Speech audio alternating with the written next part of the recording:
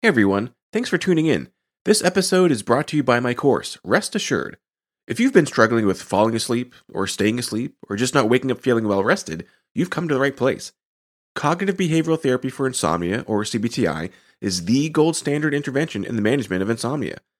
Rest Assured is a digital course that walks you through CBTI, step by step, with everything you need to succeed. Each of the 6 weekly modules guides you through some important background information for the different techniques, explores the evidence-based techniques in detail, provides multiple examples of exercises so you can find the one that works for you, and reviews the work you've completed since the last module. And Rest Assured is just not another DIY left to your own devices, but rather, you get direct access to me, a board-certified sleep physician, in twice monthly office hours, where you can ask me face-to-face any questions you may have about the course material.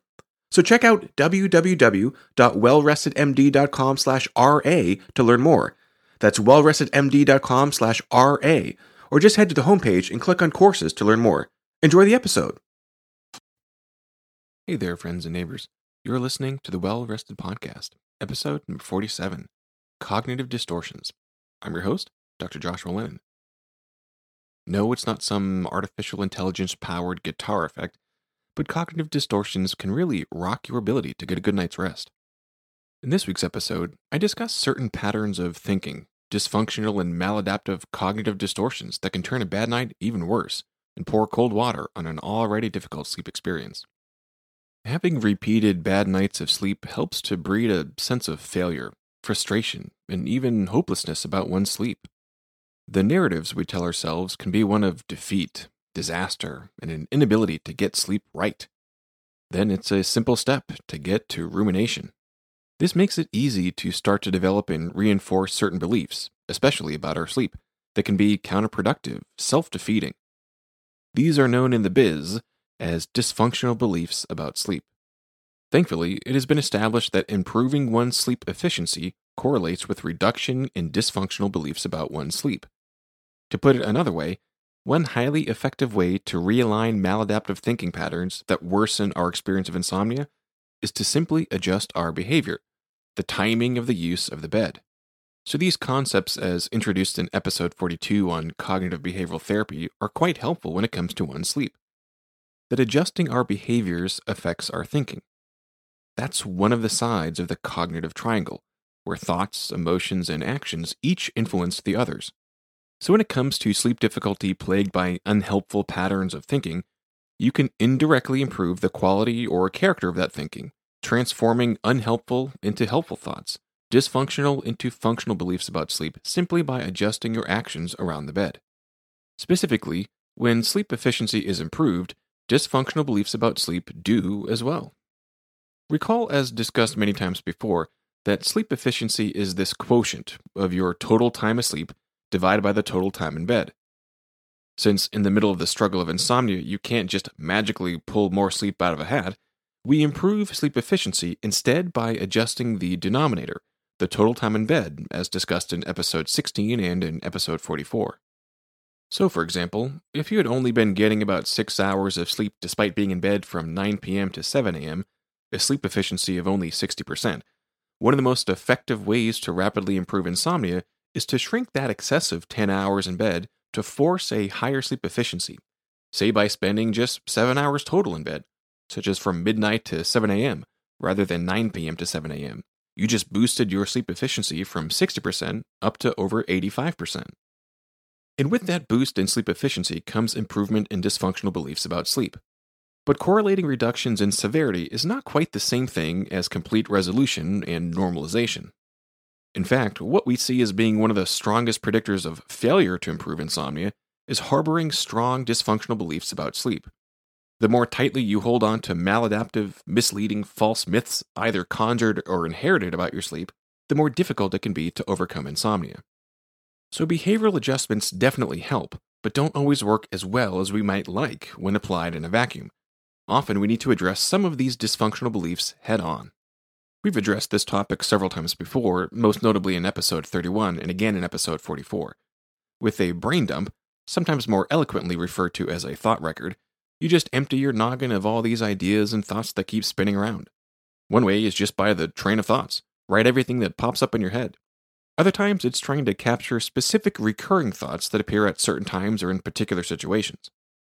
So today I wanted to dive a little deeper into some of the different flavors you might find in a brain dump and explore some of what are known as cognitive distortions, these thought patterns we get stuck in that can be based on something real, but our minds warp and mold into a shape that can cause more harm than good. So what are cognitive distortions and where do they come from? Well, one way to approach this is to keep in mind that the universe isn't really what we experience. We have limited sensors that take in only a portion of what's going on around us, and our brains fill in the blanks as needed. Case in point, my soon-to-be first grader is convinced without a second thought that there are dozens of different shades of her favorite color, pink. Okay, no argument there. But she believes there's only one color, red. So, as color naive as I am, I tend to see a spectrum of hues, from darker reds to lighter reds to all the pinks to white. But my experience of the same spectrum, the same particular frequency of a light wave, is experienced much differently than my daughter, prompting lots of chastising when I call the crayon specifically labeled strawberry red by its name and not pink as she sees it. Or my favorite example is how the mind interprets information from the eye.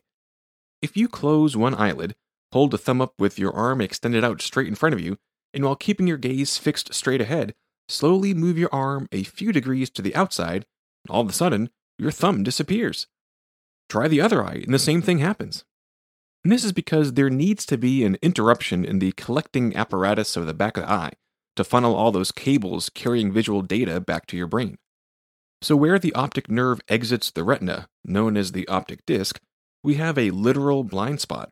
There's no room for sensors in order for all the wires to collect together and exit in one big bundle.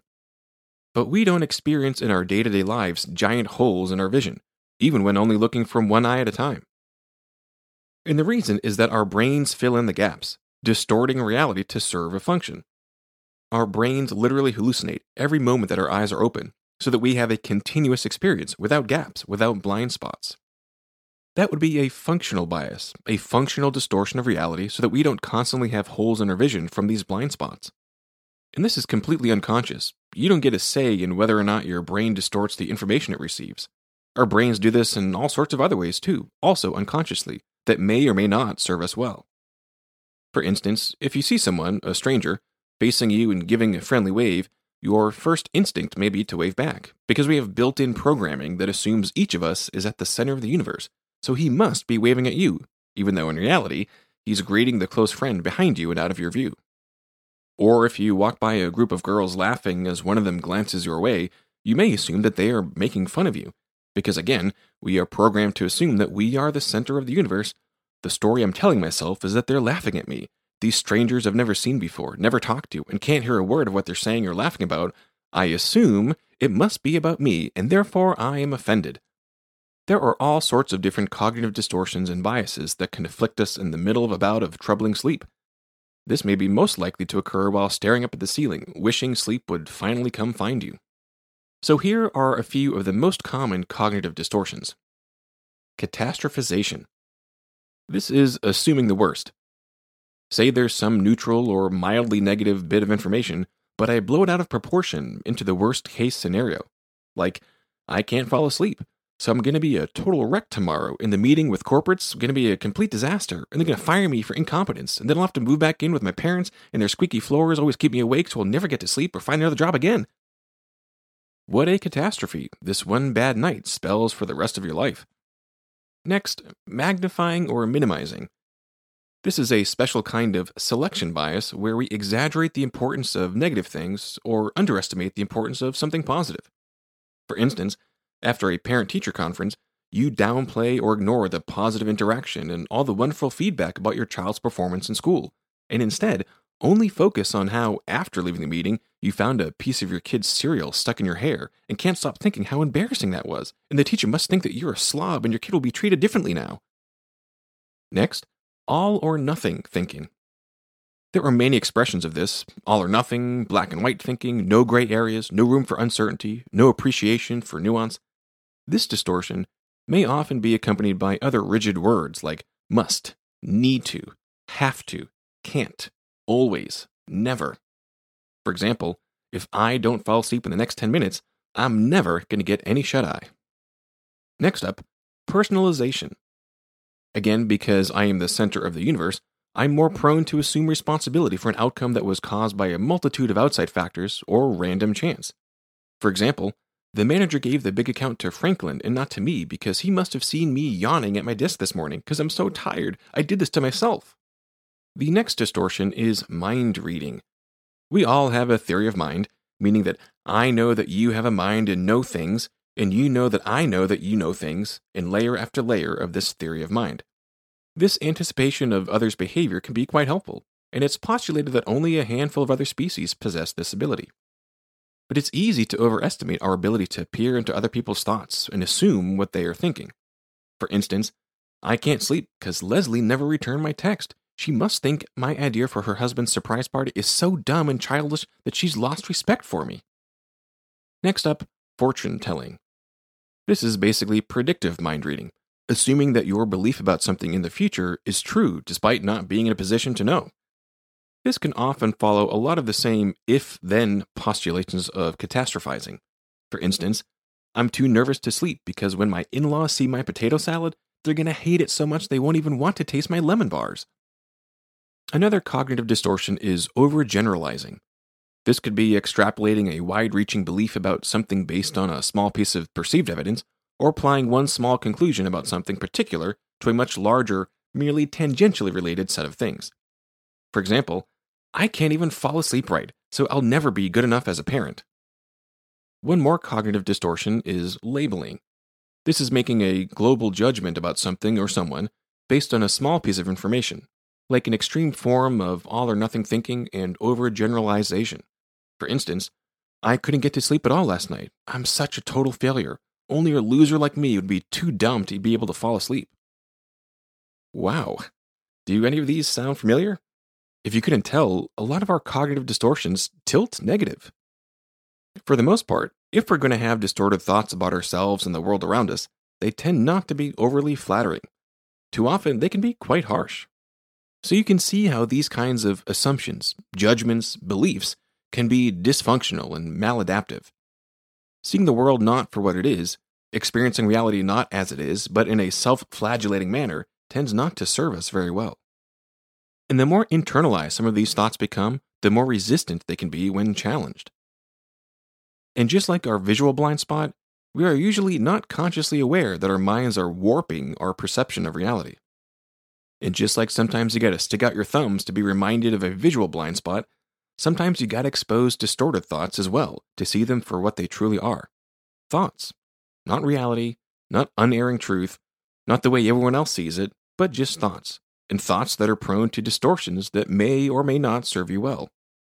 And this is the value of a brain dump, a thought record, if you will. As you write down frequent thoughts, intrusive thoughts, automatic thoughts, do you recognize any of these patterns, any of these common cognitive distortions?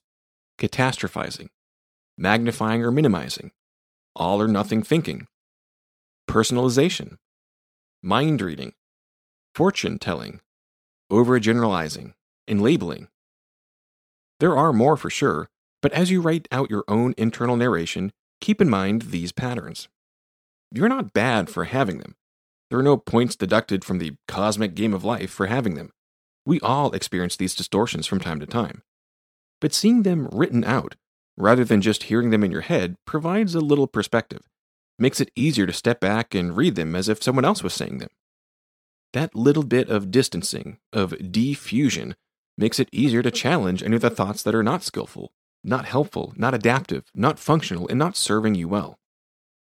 So to summarize, our brains are not limited to only thinking true, realistic, and well-serving thoughts. Quite the opposite. The elasticity of our thinking is the mechanism of creativity, invention, and adaptation. We explored this concept back in episode 9 on why our brains gifted us with the heritage of mind racing in the first place, and that we, all of us, have a negativity bias. You are not broken. It's a classic type 2 error. Better to assume the worst, be overly cautious, and avoid the rustling in the bushes and survive, rather than assume that every rustling in the bushes is just the wind and end up as lunch. These cognitive distortions are the patterns of misleading thoughts that are the foundation for dysfunctional beliefs about sleep. And thankfully, simply making adjustments to our behavior alone, such as the timing of our use of the bed itself, that behavioral adjustment can reap benefits for our emotional and thinking patterns as well. But some dysfunctional beliefs may be more resistant to an improvement in sleep efficiency and may need to be tackled head on. And with the use of a tool like a brain dump, we not only facilitate the winding down process to get us in a better place to sleep, not only slow down thoughts that may be racing, but that thought record provides us an opportunity for assessment, to identify any potentially maladaptive patterns like catastrophizing, magnifying or minimizing, all or nothing thinking, personalization, mind reading, fortune telling, overgeneralizing, and labeling. Rate how strongly you believe these thoughts, and evaluate any evidence for or against their veracity, and whether that thought is helping or hurting your ability to live the life you want to live. I've got a little freebie for you, so if you head over to wellrestedmd.com/day, you can get a free cheat sheet to a day in the life of the well-rested, including some specific best practices to get that good snooze. That's wellrestedmd.com/day. Be sure to hit subscribe in your favorite podcast player to get all the latest episodes. Leave a review, and head over to wellrestedmd.com for more information. Thanks for listening.